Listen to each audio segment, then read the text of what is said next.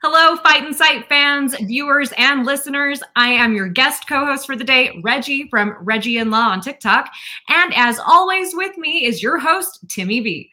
Hi, Timmy. How are you? How you doing, Reggie?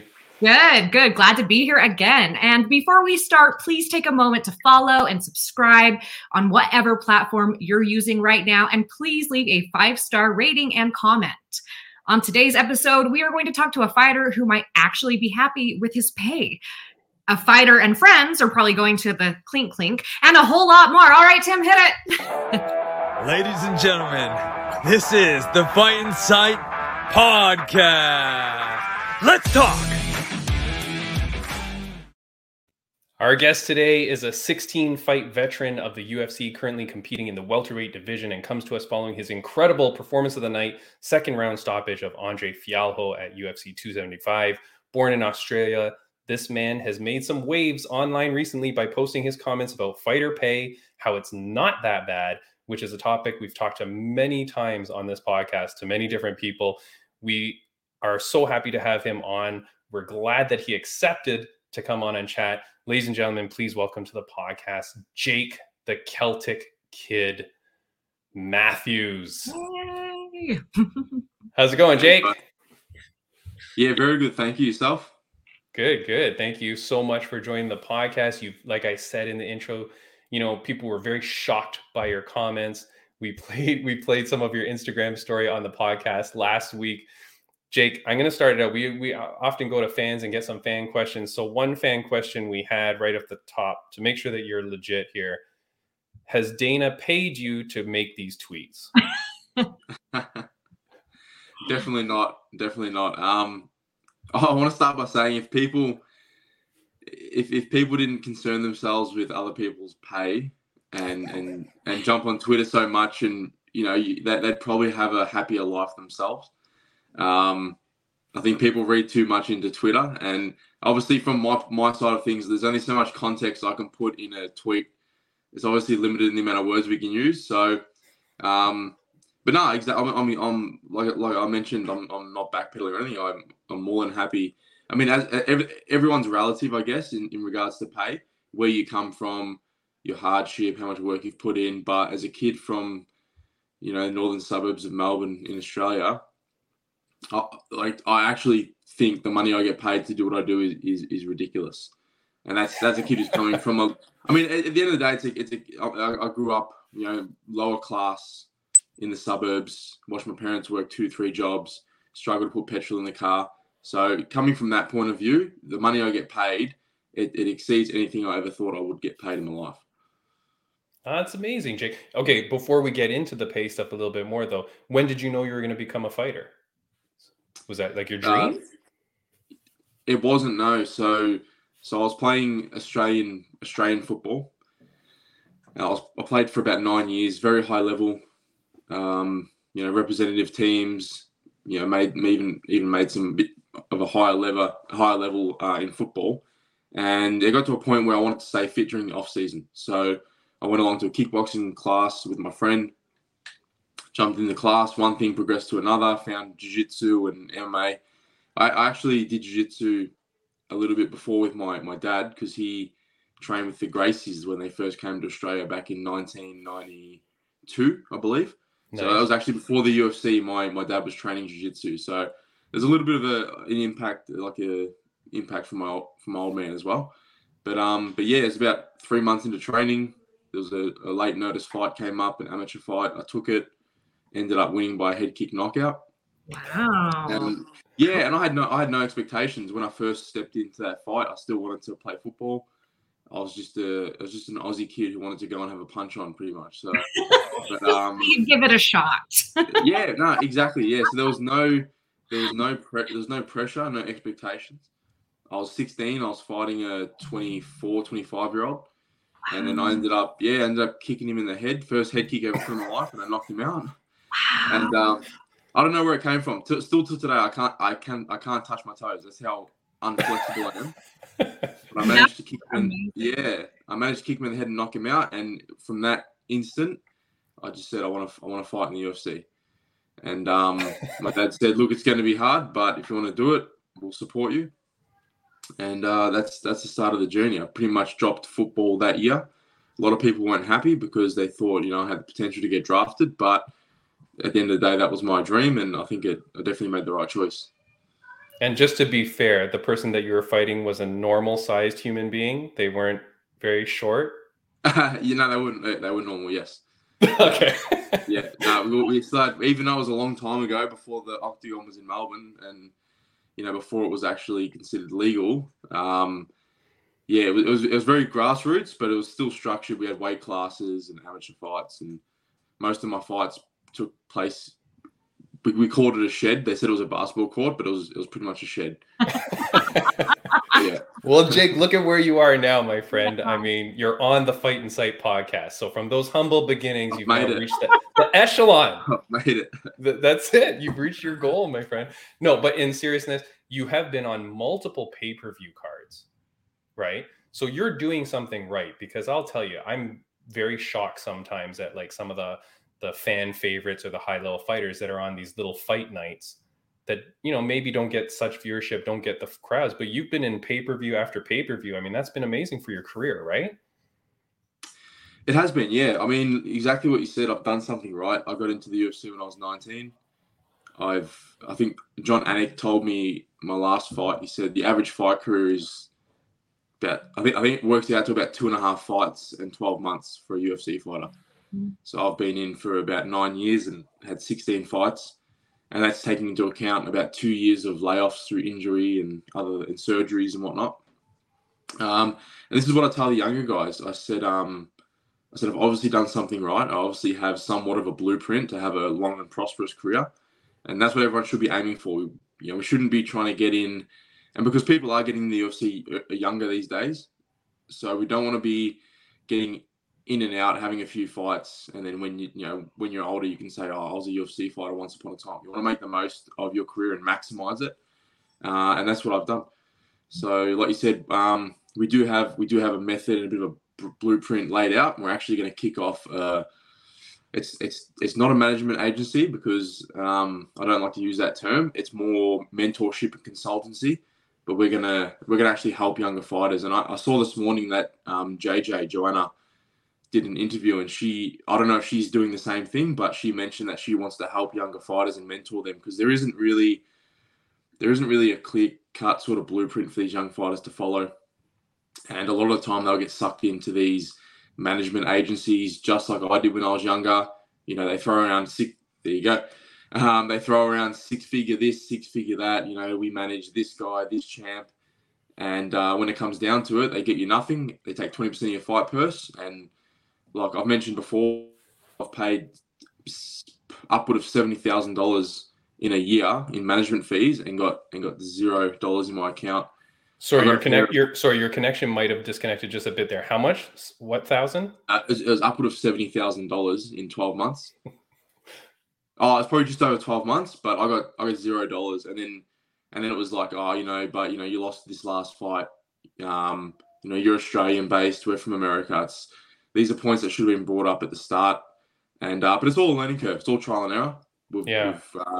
We've sorted it out now. I do what I call co-managing. So I've got one of my best mates, someone that I would trust with my kids. So I've brought him on board. He was an absolute beginner in terms of management. He's very staunch. He's Lebanese, so he's a very staunch businessman. So so he's got that going for him. But we learned and progressed together. And we learned the industry together, and now we've brought in probably $80,000 to $90,000 in the last 4 months in endorsements and sponsorships. So yeah, we can definitely make it work, and this is something that we also want to show these younger fighters, and hopefully reduce the financial limitations that stop fighters from progressing to the high levels in whatever sport it is. I feel that we have a lot of cases of like the best that never was, because guys have mortgages, they have to work full time, and that's obviously going to get in the way of being able to focus 100% on your career. So if we can try and alleviate some of that pressure on these younger fighters, hopefully we can see more, especially in Australia, we can see more Australians get to the UFC and get to the higher level of MMA. That's amazing, Jake. And you've touched on so many different things I want to get to. But just to get back to the fighter pay, and we've had fighters on here that, off camera, on camera have said like, hey, I'm happy with pay. I've never actually had a UFC fighter come on that was outwardly disgruntled. But so you're saying, I know in your Instagram you kind of talked about, but you're saying that the fight pay isn't horrible. Is it because you have slowly been managing yourself or with the help of people, but managing so that your contract is better? I'm not asking for what your pay is, but is it that you kind of alluded in your Instagram story that, hey, like when you start out, you're starting out and you've got to build from there. And is that what you're saying? Like you have to take the time to leverage your pay to make it better?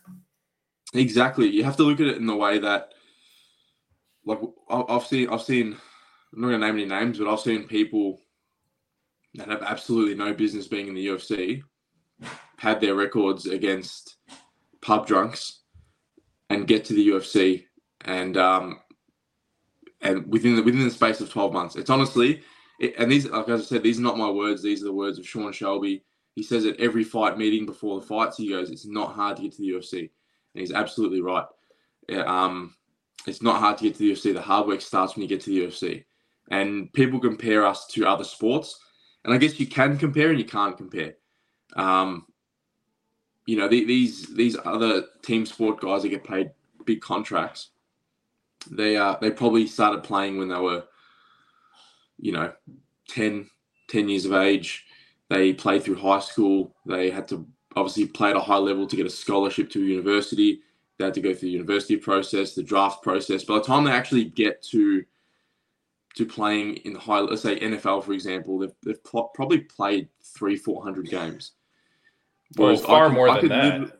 Well, there you go. I could literally take, and all the expenses that their family have probably put into them being able to play.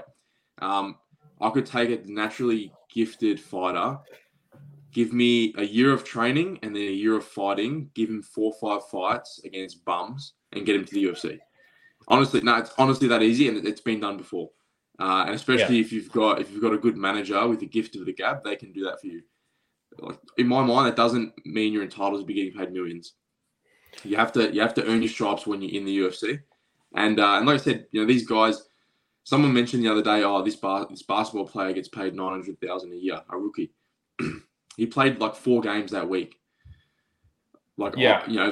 Recently, especially with COVID, but normally it's 2 to 3 fights a year for a fighter. So if you take my fight pay and I fight 30, 40 times a year, then I'd be getting paid upward of like 5-6 million a year. So if we were able to fight as frequently, then that works out. And also, these guys have the media obligations for the team sponsors, for their own sponsors. They're very busy. They're in between training, they're working.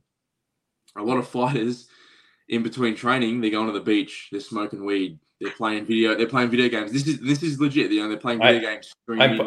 I'm putting on your tweet here, Jake, that you said, don't sit on your Xbox every spare hour.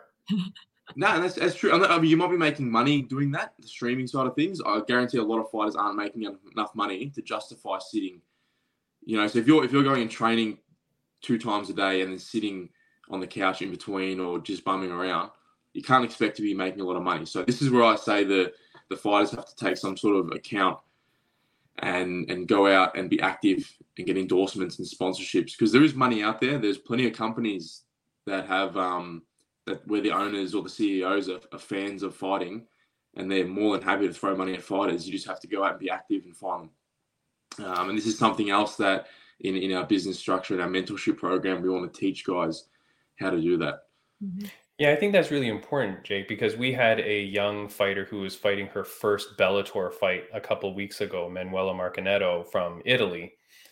And we were talking to her about the sponsorship pay or, sponsor pay and stuff like that. And I said, like, you're going first fight into Bellator, would you have preferred to have like a deal like the UFC where it has the Venom deal, because at least you're guaranteed that money, however small it would be?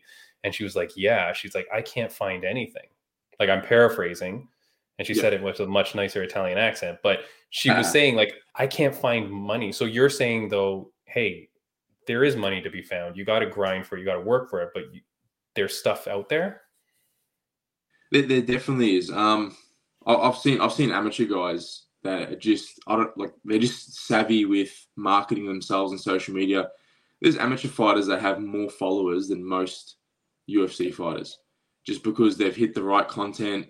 They're consistent with their content and their social media, which again is a lesson that we want to teach our clients. So and if you've got the following, then you're able to get the sponsorship. Obviously, on the amateur sense, kids are easier to get because they're obviously prospects and they could be phenoms, and companies like to support kids from the ground up. But in regards to amateurs, a little bit harder. But for professionals, there's definitely sponsors out there.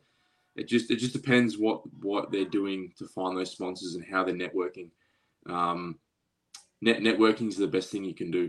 From networking on social media, sending multiple messages every week, networking within you'll find sponsors within the gym that you train at. Go to the kids' classes, talk to the parents. One of those parents are going to own a company, or they're going to have a friend who owns a company, or they're going to have a friend who has a friend who owns a company. You know what I mean? And you just keep branching out. And I think fighters, without giving our method away too much, it all comes down to the offer that you're giving. So this is as far as the fighter's mind can fathom an offer. Oh, you give me $1,000 a month and I'll put up one post a week. It's not appealing to companies. So what they need to do is start looking at things they can add to their offer. It's not going to cost me money to add it to the offer, but it's going to add benefit to the offer. So I'll put up one post a week, for example, and I'll do an in-person training event for your staff. Or you go reach out to other companies and you can get discounts for that company you want a sponsorship from for their staff. It's just things that you can do to add benefit to the offer. And then by the end of it, you've got half a page to a full page of dot points that these companies are going to get out of sponsoring you. So that's where fighters need to think outside the box in terms of their offer. But like I said, we don't want to keep any secrets from anyone. We want to help everyone build up. But that's pretty much one of the main things is how to structure an offer. Yeah. Okay. First of all, Jake, I'm on episode 92, and I wish I had you on episode 1. Leverage, because I mean, seriously, like I'm a small little podcast in Toronto, Canada. I got to use things like what you're saying. Like I try some of those things, but I feel also like I blocked myself. But those are some excellent points. You talk about the sponsorships and about getting them and about working hard. Another, I want to say fan question, but this is like troll questions, that I get. But they're like, well, is Jake happy because the cost of living is less in Australia?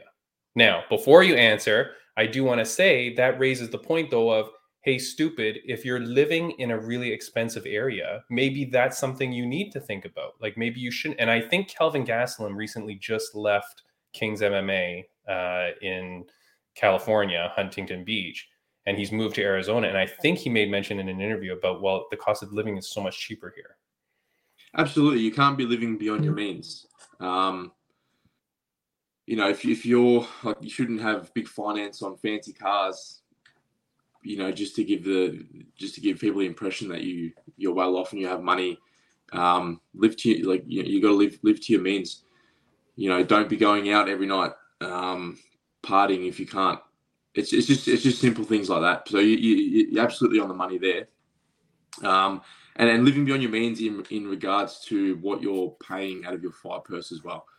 So for me, if a manager was to come on now with me, and I was to pay them the usual 20% fight purse percentage, I'd probably be paying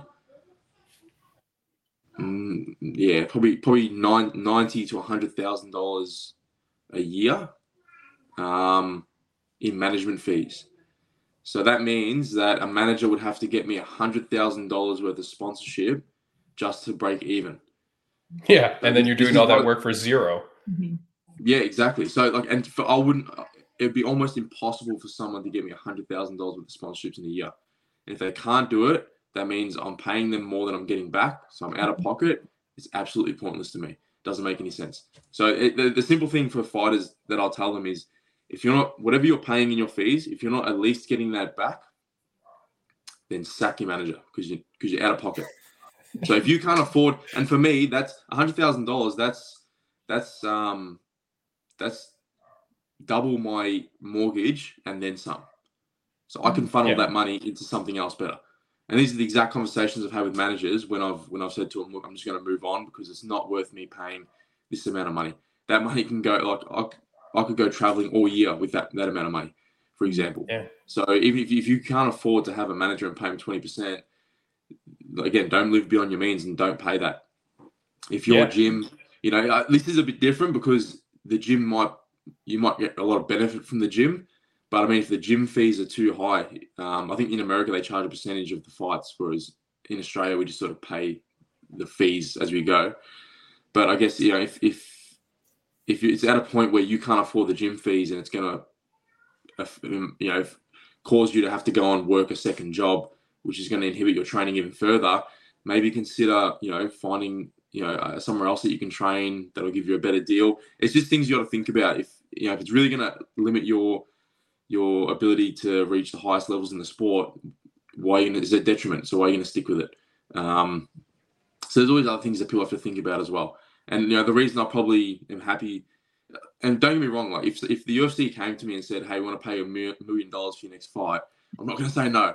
Yeah, I'm going to take that. You know what I mean? But I'm also not going to complain about what I'm getting paid. And if a fighter is winning from their debut, if they're winning their fights, if they're having 3 fights a year on the base salary, that's enough for a fighter to live off just fighting. And it's the only organization where someone can live comfortably, even with a family. You can live comfortably, and as long as you're winning your fights, obviously. If you're getting bonuses, that's even better again. But it's the only organization where you can solely just train and fight, and not have to worry about working another job or holding pads in a gym and doing PTs. Right. And 2 things there, Jay. One is, you should be fighting multiple times a year. I always feel like that's a problem online on Instagram. People look at the disclosed pay, which you're saying is wrong anyways, but people will go to a website, they'll see what Jake Matthews made for his last fight, and they'll go, whoa, he should be making more. That's not enough to live on. And it's like, hey, stupid. He's not going to fight 1 time a year. You are supposed to fight 2 to 3, is my understanding. Or, I mean, they're supposed to offer you 2 to 3 fights, right? Yeah. And my next question is, because I'm getting in trouble with people online about this, how many times should a champion defend their belt, Jake? Just on a quick little aside here, I'm very annoyed that Aljamain Sterling is saying he's going to wait 8 months to defend his title. I'm like, this is kind of bullshit. And then people are like, no, a champ should only fight once a year. Is that what do you think of that? Not Aljamain per se. I think they should approach being a champion just the same as you'd approach being a contender. You should be trying to stay active and fight. I mean, obviously, you'd be getting paid. You want to maximize what you're getting paid for starters. Yeah. Secondly, I think contractually it's like once every 12 months. So, I mean, he's not doing the wrong thing in terms of his contract, but ethically, to start with, giving other contenders the chance to fight for the belt. You don't want to go off tenure. You don't want to go off like, oh, I held the belt for 3 years but only fought 3 times. You want to go, I'd rather hold the belt for a year and defend it 4 times. Yeah. You know what I mean? But that's just me. At the end of the day, when it comes to fighting frequently, I guess the training camp and lead up to a fight, it's very taxing on the body. So it's you'd be, if you were to fight 4 to 5 times a year, you would be in training camp nonstop. Right. So that's right. You know what I mean? With the way I train, I keep a baseline level of fitness, and I train all year round, but I don't have blowouts. So that's why I'll probably, especially now, keeping my weight low, keeping a baseline fitness always, I could probably start fighting more frequently. You're not on the Paddy. You're not on the Paddy Pimblett diet. No, I'm not. No, so that's where it starts to take a big toll on your body. Obviously, dropping that amount of weight multiple times a year. So, but I think fighters are starting to move towards staying lighter. I only walk around 6 kilos above my weight. Oh, so okay. Yeah, so I walk into fight week what I am now, and then I just nice. Like the last weight cut, I was eating carbs the night before weigh-in, pretty much just eating normally all week, and then yeah, easy cut. I was in the bath for like half an hour, cut weight, on weight, and especially like now, obviously I've showcased my boxing, and I've always have been a boxer, but it's my speed and my explosiveness that's going to be a benefit to me. So obviously if you're a wrestler, those guys might want to be a bit heavier. But I do think we're seeing a shift. Guys are staying lighter. So we might start seeing guys fight more frequently because, again, the weight cut just won't be as big of a toll on their body. Yeah. Nice, Jake. And for those listening only on audio, Jake is hitting all the points that I wanted to talk to him about. So I've been throwing up some images as you talk, Jake, because those are the questions I wanted to get to. One question I want to ask you, though, you talked about sponsorships and like how you got to work for whatever, but in your Instagram video, your infamous Instagram video, it said, hey, the UFC gives us sponsorships too. I have never heard of that in my life. Can you explain what you mean? Yeah. And the fact that UFC don't defend themselves and come out and say, oh, we do this and this, I actually respect that. Regardless of how much slack they get, I respect that they don't go out there and obviously they probably don't want to disclose what the fighters are doing. But yeah, it's endorsements through, I think it's a new department that they've got going. It's I think it's athlete development, or athlete endorsement development, something like that. But yeah, they're starting to reach out and give us these endorsement opportunities with their sponsors and with other big sponsors, and the pays like worlds above anything that you're going to get yourself. So yeah, and they've, like I said, I think I mentioned the amount. I can't remember exactly. I think you had said $25,000 US. Yeah, $25,000 US. The one was 15, one was 10. Yes, $25,000 US within the space of like 2.5 weeks. So that was just two endorsements. Just go film. One of them was filming off my phone. So yeah. So the UFC are obviously putting a high ticket to those companies and saying, hey, these are athletes. This is what they're worth, which is good. Maybe it's time that other sponsors take note of that and start offering athletes what they're worth. But I think if anyone wants to throw shade at anything about fight pay, they should be looking at the regional fight shows, especially in Australia. It's terrible at the moment. I was getting paid more when I was 18, which was 10 years ago. I was getting paid more back then than what some guys are getting paid now. And when I say I'm talking about very experienced guys with 15 plus fights, former Australian champions, getting paid $1,000 Australian to fight. It's just I reckon that's criminal, and that's what's really going to hold guys back from being able to get to these bigger promotions. Because if you get kicked in the leg and you get a sore leg for a week, you can't work for a week. Most guys probably make more than $1,000 a week, so you're actually going to be out of pocket. So yeah, I think that's something that I'd like to start helping fighters with is within Australia, especially in the regional scene, is helping them trying to maximize their fight pay as well. Even if it helps them a little bit, then we feel like we've sort of done our job. Yeah, that's awesome. Reggie, it's so cool because you see these fighters that now grew up young, right? So Jake, you've been in this a long time. You're seeing this. You're a guy who's in it, but has seen it, wants to help back. I feel like the next generation of fighters is greatly going to benefit from like people like you and people that are doing things like you. If a fighter is watching this now, we have tons of amateur fighters, Jake. I love having amateur fighters on our show because we get to kind of meet them when they're young and hungry and, seeing them off on their journey. How do they get in touch with you for that program that you're talking about, like for your management team or whatever you want to call it?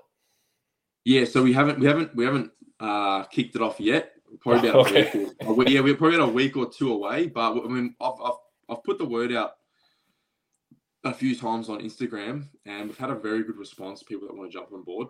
We've got some pros. So we've got two options. It's more for the amateurs, but it's a mentorship and consultancy.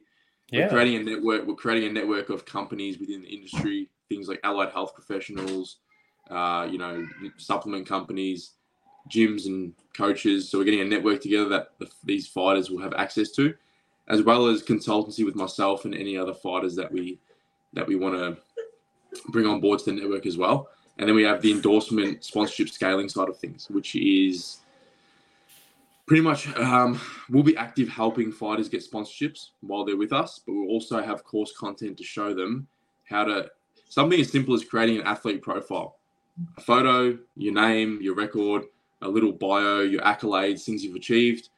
Add that to an email with a sponsorship proposal, and then send it off to sponsors. You know what I mean? So there's ways that, and it seems simple, but it's just things guys don't think about. They'll message a company Instagram, hey, sponsor me, 1 post a week.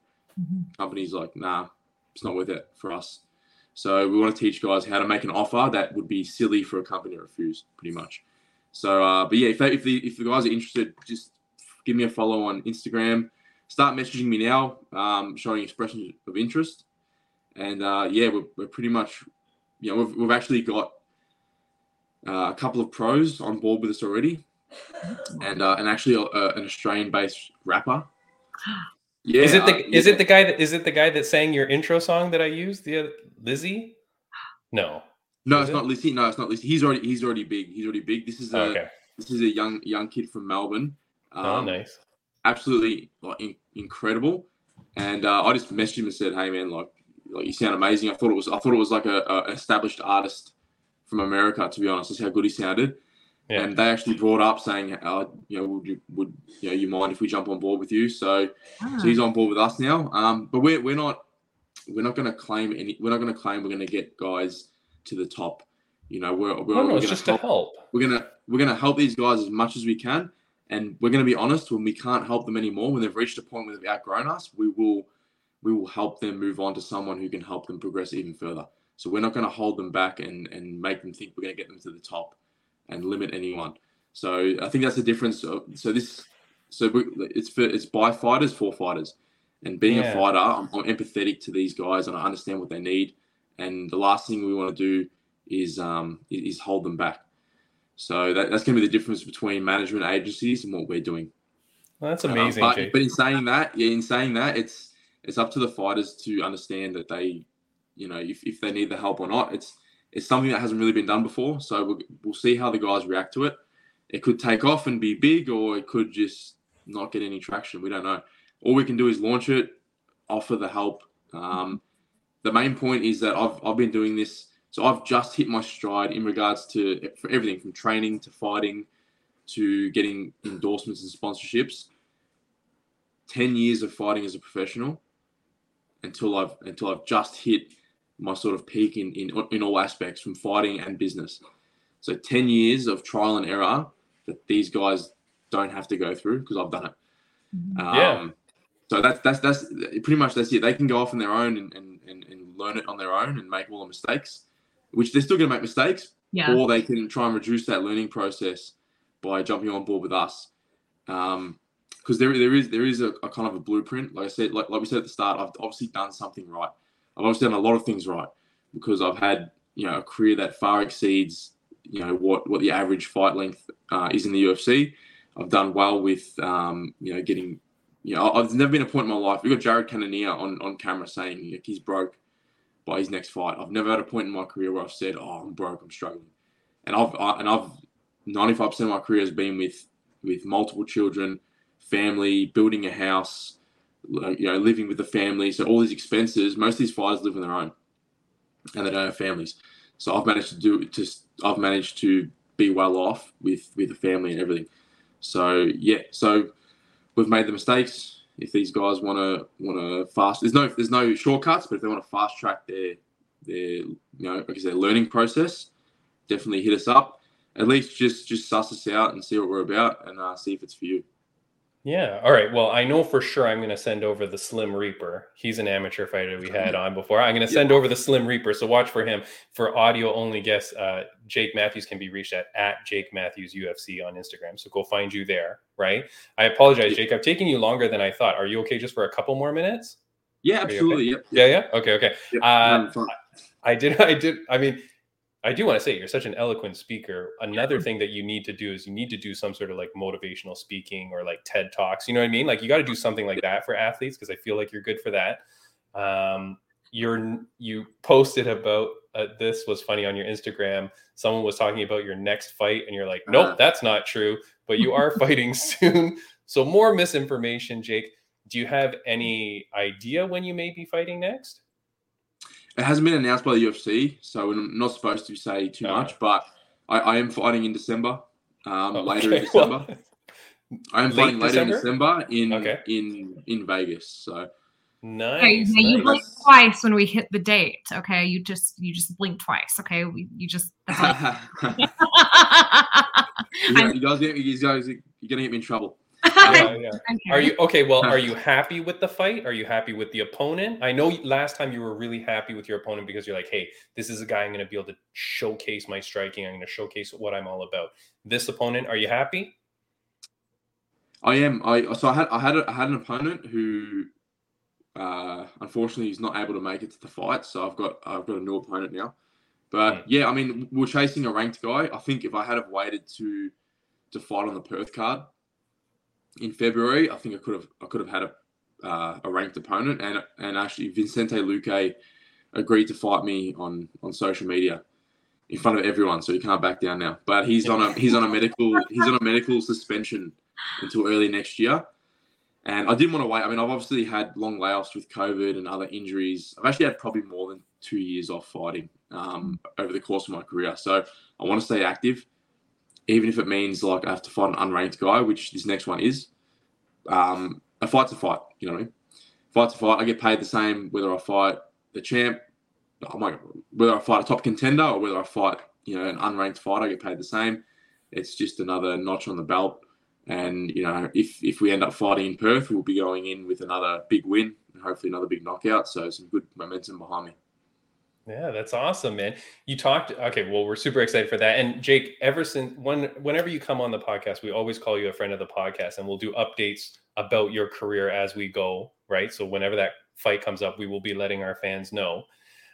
You spoke about, the importance of social media and how that's going to be important for sponsors. I think that's really key for people.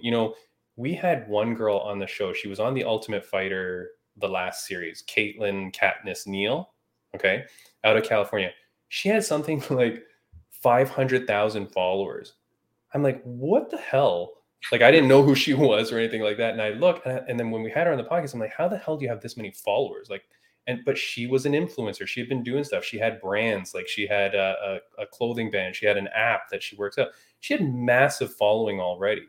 Mm-hmm. So I feel like that really helps. And then obviously then that's going to help her career, like what you're saying. So Absolutely. for you, like with your social media and stuff like that, you are saying for young fighters, it's important to build your social media. It's important to build your brand. So I do want to ask your new hairstyle.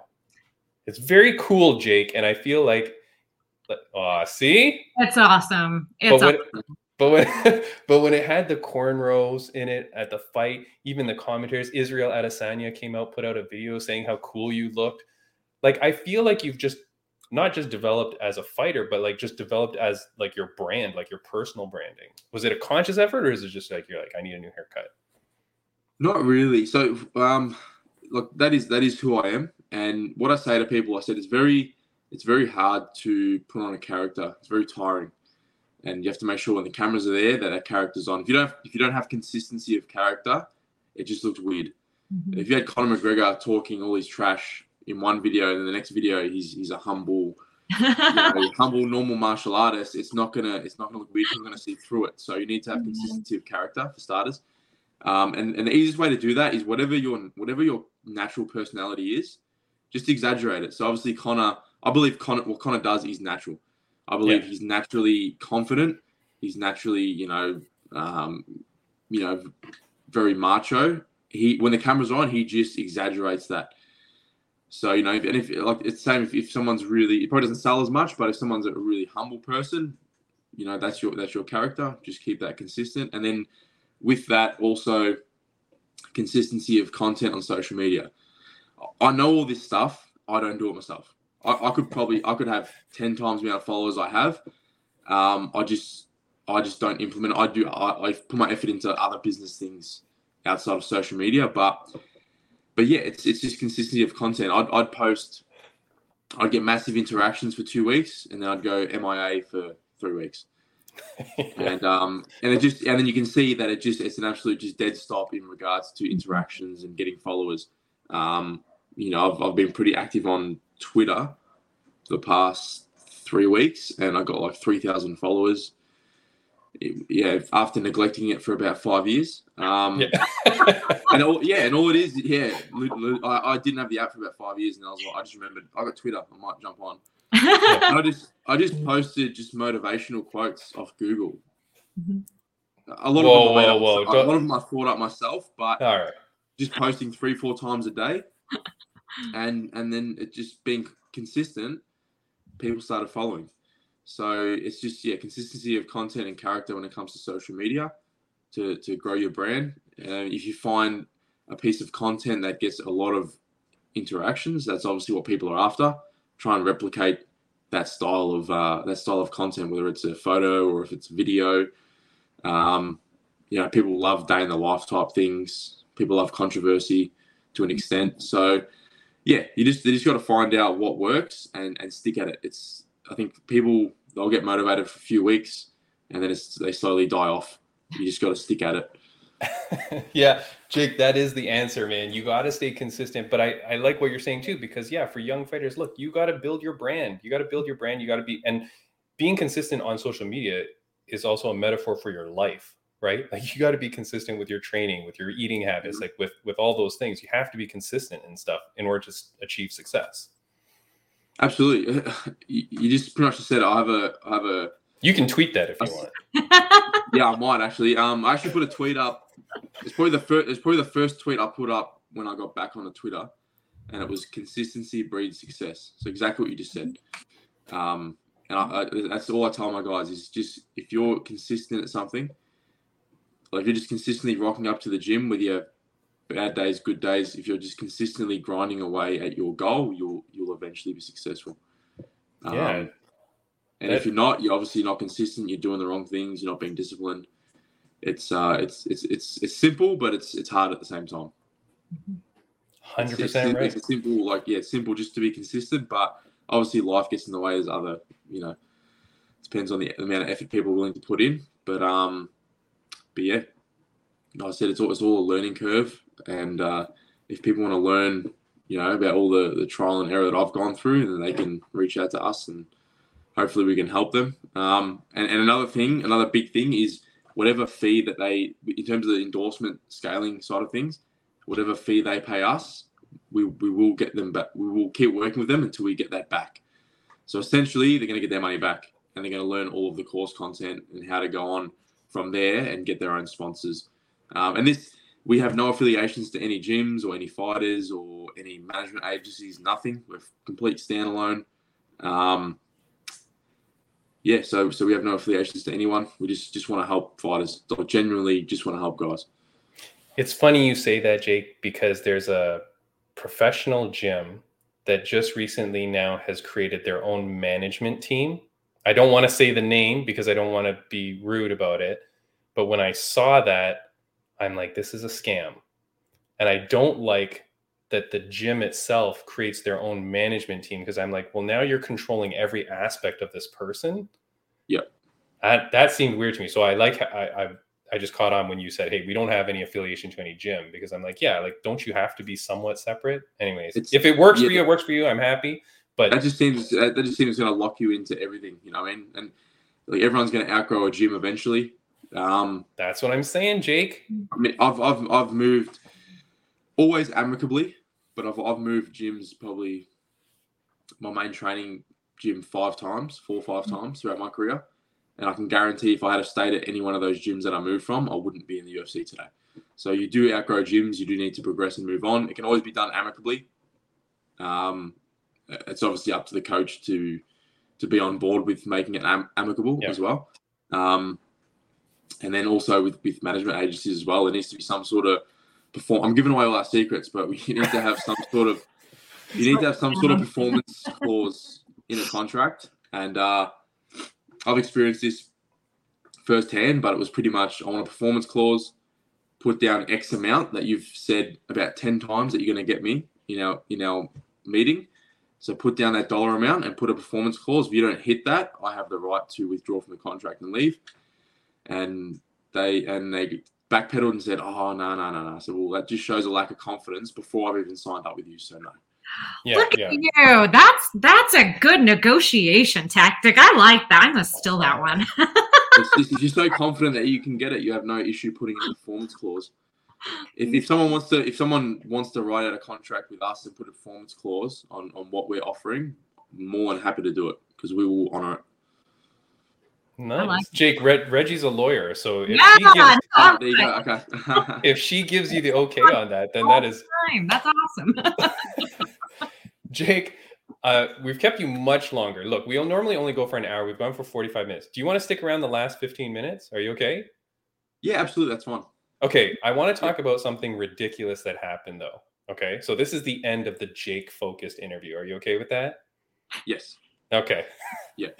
You're amazing, though, Jake. Okay, I want to raise this issue because this happened. I want to show a clip of something that I talked about. Jake. Okay, Jake, did you get this letter from the UFC? This was the one that said you cannot bet on UFC fights? Yes, I did. Yeah. Okay, so you actually received it? Yes. Okay, so that comes Did out. I read it? That's another story, but don't worry about it. Don't worry. Don't tell. So that comes out and it goes online, and I had it on the podcast and I said, whoa, this is crazy. I think this means something happened. I think maybe something happened. Yeah.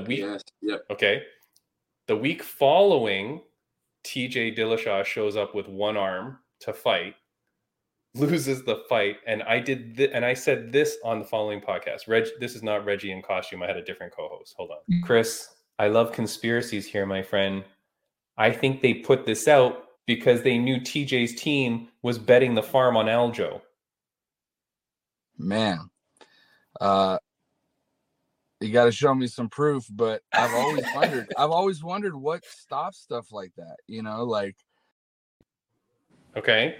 Yep. So because I'm like, wait a second, what are the odds they say you can't bet on your team? And then the next week, TJ shows up with one arm falling out of the socket. I'm like, how many of TJ's freaking teammates and coaches and whatever bet a boatload against him? Yeah. And would have made money, right? Everyone calls me an idiot. They say I'm stupid, Jake. But then this week, did you see what happened?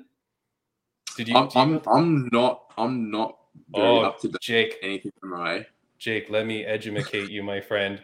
So what happens is there's a fight that's going on, and it's on the early prelims last week. It's Derek Minner, Minner, and he's fighting a guy. Okay. He's the underdog. He goes out and fights. In the first minute of the fight, he throws a kick. His leg looks like it buckles or something's wrong with his leg. He then throws another left kick. His leg crumbles. He goes to the ground. The other guy beats the crap out of him, like elbows to the head, sustains quite a bit of damage probably. And then the fight gets called off. Well, then the news comes out, Jake. And I'm putting it here. The UFC is to review suspicious betting activity before Nurmagomedov's win over Derek Minner. You don't know any of these people, right?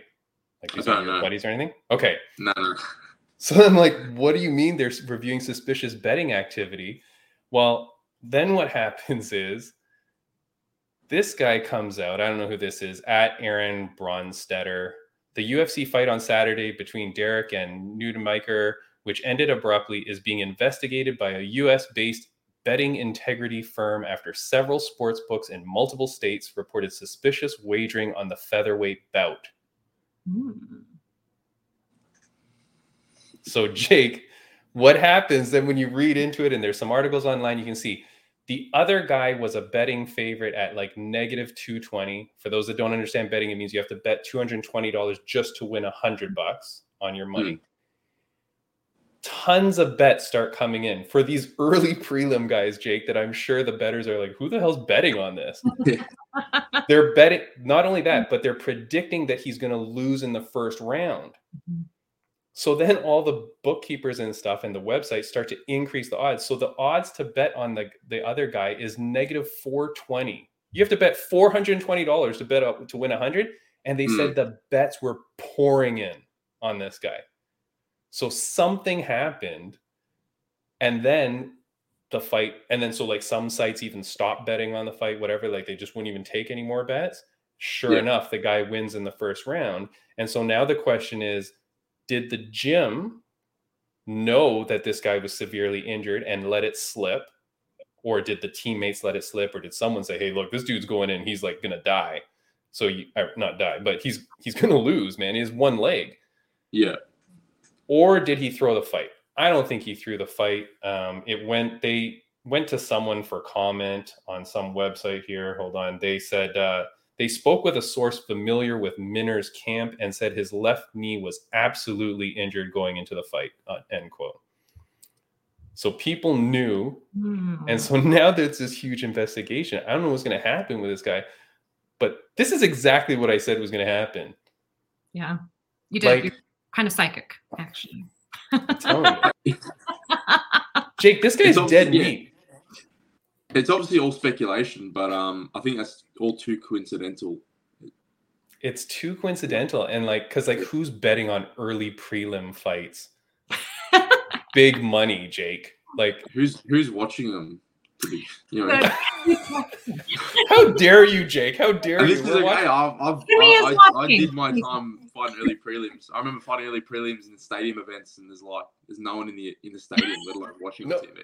You know who was there, Jake? This guy. Okay, when the UFC comes to Toronto, if I have that ticket for that event, man, I am there while they're setting up. Yeah. They only come to your damn city once. Geez Louise, it's almost just a couple times a decade. I'm gonna get that ticket. I'm gonna enjoy the hell of it, But so anyway, so this is crazy. I don't know what's gonna happen, but here's the kicker too. The guy that lost, right? So the guy that everybody's betting against, who's injured, he goes to Glory MMA with the famous James Krause, which is this coach, right? Yeah. Apparently this guy is a big betting guy and has a podcast about betting. Okay, yeah. It's not good for the look. I mean, I'm just saying. It's not. It doesn't quite look good. So this makes it look even worse now. And so so he hosts a podcast called The 1% Club, and it's about betting and stuff like that. And apparently he's it says known sports bettor. Yeah. This story cannot get worse for anyone involved. Yeah. I mean, if I had those facts in front of a jury, I'd be really excited if I That's all. Yeah, it's almost beyond all reasonable doubt. Yeah, this, I mean, it's crazy. And so Reggie, being a lawyer, we talked about the contract when we saw it, that letter that Jake didn't read. But it says I read something about betting and I was like, I don't bet. I don't gamble anyway. Okay, but it's not just you. It's you, your team, and others. So it's it's meant to include your team, your gym, your coaches, and I think Reggie and I were talking about. I think that also means your family and friends. Yeah, I think so. Because if you came home, Jake, and was like, "Hey, man, Steve is busted, and he's been at the gym for months, and he's busted, and he's still fighting on Saturday. That's pretty crazy." And then your wife goes off and bets the farm against him. That's what they're saying you can't do. Now it has to be a UFC, but Yeah. I wonder where the line's drawn. If question. How many relatives? How many relatives or how many friends deep can it go before you can bet? Yeah. Reggie, what is the answer? Maybe, I think maybe these fighters have been going to Thailand too much because that's what the Thai coaches. Yeah, I've got friends that will go to Thailand, never done kickboxing before or Muay Thai, and they'll call me and say, "Hey, the Thai coach said I'm really, really good," and they're not. You're not. And they're like, "Oh, they want me to fight this weekend." And I'm like, "Yeah, because they're gonna bet against you. You're gonna get pummeled." Wait, this really happens. So this stuff, yeah, absolutely. If anyone who goes, any Western that goes to Thailand and jumps in a Muay Thai gym, they will ask you to fight that weekend. Okay, so no, you're not naturally gifted. You are going to be the center ring attraction. yeah, and they're gonna bet against you. I went there when I was younger, and I was good, so maybe they thought I would win, but they asked me to fight as well. So they'd probably bet against my opponent because I was actually fighting back then. But yeah, so these guys get sucked in, and I've actually a sad story. And actually, Jack Jenkins Aussie guy just recently won on the Contender Series. Yeah, Aussie yeah. guy. He's got a contract. Yeah. So he mentioned our very good friend Sai went to Thailand, got stitched up with a pretty tough Muay Thai fight, ended up in a coma.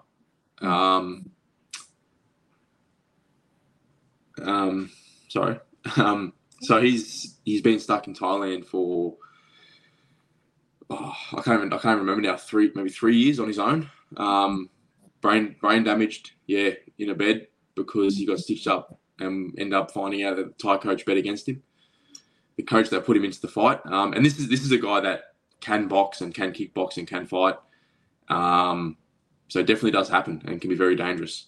So his own coach bet against him, and The Thai coach, you just feed him to the Lions, right? You just feed him against. Yeah, they did. Yeah. So we found that out, and there's a lot of people still actively trying to get him home, but he's been there on his own in a hospital bed for years and years and years. After just took one sort of last minute Thai fight, and that's it. Yeah. Yeah, that is messed up. Definitely does happen. Definitely does happen. Yeah, it's funny because those are those crazy stories, and that's where that people are taking fights to pad their record, right? And so if you're on the wrong end of that padding, if you're the person being fed, so this other person can pad their record, that's like dangerous stuff, man. I think there should be severe charges. It's almost of course. Some sort of consequence, if someone's taking steroids and they have that much of an advantage, it becomes dangerous. Mm-hmm. This is not like someone's going to run, fend you off and go score a goal in a football match. You're going to get hurt. You get punched and kicked, and limbs could get broken, choked unconscious. It's not reckless disregard for the athletes. It's absolutely like you were saying, you're going to have injuries. You're going to have, potential for, I guess you're not going to probably have liability because that's all been signed away. But it's like we've taken out all of the liability and go nuts. And these people are left with these lifelong injuries or problems because you let them go in there and they signed their rights away, before they went in. Yep. And for probably $500. Mm-hmm. Yeah, or less. And that's the thing. And so, and in a way that brings it back to this whole issue with this minor kid. It's like his gym, like if you knew that this guy is that injured, regardless of whether this whole betting thing is true or not, but it has to be, because who's betting on the early prelims? But that it brings into case, right? Like the gym that's letting you go out there and fight compromised and injured, right? Like unless you're in, I guess this is a bad news scenario. You're either in on it and you're making money off this guy's loss, which is illegal and bad, blah, blah, blah. Or you're just a totally negligent gym or coach or whatever, and you're letting this guy go out and get severely hurt. Because I'm telling you, he took a lot of damage. After he fell to the ground, Jake, the guy was on top, elbowing him to the head, and he's kind of blocking, and the ref is like kind of letting it go. And I was like, holy cow, like the ref had to have seen that his leg crumpled. So at the very least, you might stop it. Maybe the ref bet on him to win. Oh God, no! How deep? It's a rabbit hole now. It's a conspiracy. They're all working together. Inception. We're all going to be like drawing like those apps. Yeah. No, it's whispering. He's like, "Hey, I'll bet money on you. Get up." Now. He didn't get the tip that this guy was injured. But it's like, so you're right though, Jake. It's either there's a betting problem here, or the coaches and stuff were letting this guy go out. And again, I love Glory MMA. I like James Krause. I've met some of his fighters on this show. I wouldn't like to know that this is real, but geez Louise, it's a bad story. But yeah, for me, I look at everything I do is it comes down to I look at things morally. Like I just couldn't do something like that as a coach or as a fighter. You know what I mean? It's like, even if you win and got big money, it's just dirty money. You know what I mean? Yeah. I've been offered endorsements and things that I don't agree with, and promoting like crypto things that I think may potentially be a scam. I don't know 100%, but they just don't seem right, and I refuse to pump them out. I don't want people losing money for something that I've been promoting, and it's just So I don't know. I'll take a very ethical standpoint on everything. I guess I don't know. Not everyone is the same. No, Jake. Okay. The only other Australian. No, I guess I know. I know they're not the same. The only other Australian or New Zealand person I think that I know is Janae Harding, who was on this podcast. Do you know Janae Harding? I don't believe I've met her. I'm not in the same vicinity as her, but we haven't really met and talked. But I do know her, yes. But she was on the podcast, and it's so funny, Jake, because now I'm just feeling like that part of the world. You guys are all very nice, very humble, very good people. Like Janae was on this podcast, and I just got out of it that she was like just, like the salt of the earth. Like she's just such a good person in general. But you're giving off that vibe too, Jake, even though you're a killer in the cage. You're a man with principles. You kill in the cage, but man with principles outside. You don't have your principles at the end of the day. What do you have? Nothing. So everything, all this materialistic stuff, you can't take it when you go. You can't take it with you. You know what I mean? But I think. How am I gonna not anger Australians? I'll say this. I think it's more to do with the fact we're martial artists than to do with the fact that we're New Zealand or Australian. Because I know some arsehole Aussies. Oh. I mean, without. I don't want to get cancelled either. With the state of the world over the last few years, a lot of true colours came out. Yes. Okay, I hear what you're saying. I got you. Yeah, you know what I mean. So I think I can attribute to the fact that we're martial artists is why we're so humble, and that doesn't necessarily mean that all martial artists are the same, but generally, I mean, and this is again coming to someone's character, Kevin Lee, for example. Probably has the stigma of being one of the biggest assholes in MMA. Without a doubt, the nicest guy I've had the pleasure of fighting against. Oh. Yeah. Immediately after the fight, just could not be more apologetic for trash talking. He just said it's all just hyping it up. That's all it was. Every time I've seen him afterwards, he'll run up, give me a massive hug, always talk to me. Nice. Me and Johnny Case, we fought, beat each other up. And then a few months later, I was flying him out to Australia to live with us and train with us, become good mates. Wow. Emil Meek, we had a good fight. We still message each other back and forth, always wishing each other the best. It's So vast majority of martial artists have that kind of character to them. That's good, man. It's just, I don't know, with martial arts, it's either if you have an ego, either the ego is going to go. So in regards to a gym, the ego is going to go, or you're going to go. You can't have both. You're getting beaten up every day. Your ego is going to go, and you're going to get humbled. Yeah, Jake, this has been the coolest podcast. So unexpected. I knew that you were going to be a good talk because I love the topic. Like we talk about this a lot in the fighter pay and stuff like that. It's always something that's debatable. I like being able to talk about the betting thing, but man, everywhere you went with this, the management team, it's more, I would say it's more like a mentorship you're offering, right? Like more so than a management, it's like a mentorship, Well, the last thing we're going to call it is management. We're not taking a percentage of anything that we get for fighters. No, nothing. We're not taking any fight purse. We're not taking any percentage of sponsorships we get for them. We'll have a fee because obviously we have people working for us. Yeah. And we'll grow that. We'll grow the amount of people that are working for us and bring more experts in, from like marketing experts to other UFC fighters. We've got multiple people in media, photographers, videographers that can help add benefit and so obviously, like, I'm limited in what I know about media and social media. We have people that are experts in that field that can help fighters, and that's what that network's about. So yeah, it's definitely not a management agency. It's just mentorship, consultation, on everything to do with fighting. From if you've got a question about weight cutting, message me. I'm going to be replying personally, and any other athlete that's on Telegram is going to be them replying personally. I do this anyway. Awesome. I'll probably spend 2-3 hours a week getting requested messages on Instagram about just young kids sending me videos, hitting the bag, asking me about weight cutting, even things being a young dad who fights, how to balance that. I get questions about that a lot. So we've just taken that. I do it anyway. So we're just turning it into a business and hoping to expand it and just get our reach as far as we can in regards to helping fighters. Awesome. Jake, man, we wish you all the best in your fighting career, but also in all the endeavors that you do, man. You're the coolest dude. Yeah. Reggie, we're hitting time.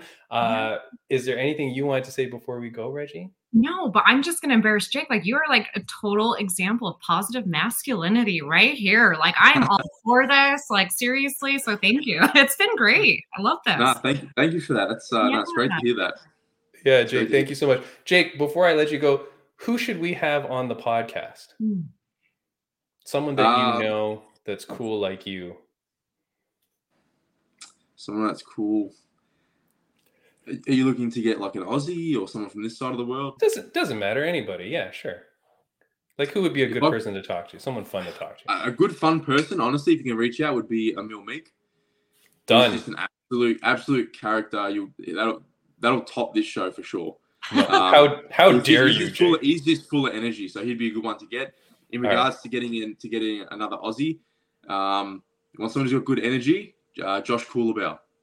All right, done. And he'd be good to talk to because he's actually just picked up. I don't know the ins and outs of it, but he's got something going on with KFC in regards to like an endorsement or a sponsorship. So yeah, so he's obviously onto something there as well. He's full of energy, so he'd be good to get on. Awesome, man. Jake, I will reach out to those people. Guys, if you joined the podcast for the first time because of Jake Matthews, thank you so much for joining the podcast. We have tons of episodes in our backlog that you should check out. This is episode 92, so you got 91 that you can catch up on.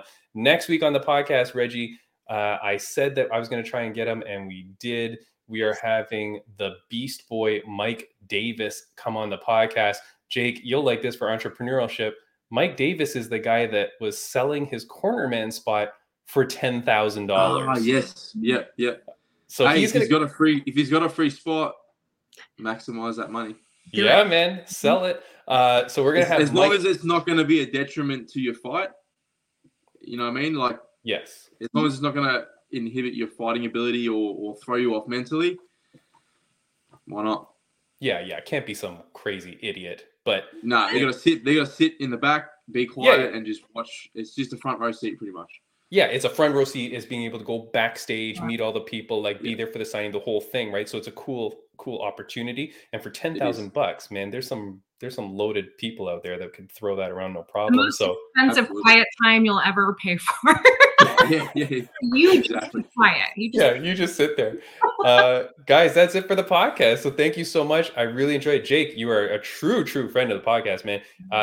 In your future, I do hope we get to have you back on the podcast one day. All the best to you, my friend. Thank you so much. Thanks, guys. My pleasure. All right. Have a good one, guys. Take care, Reggie. Bye.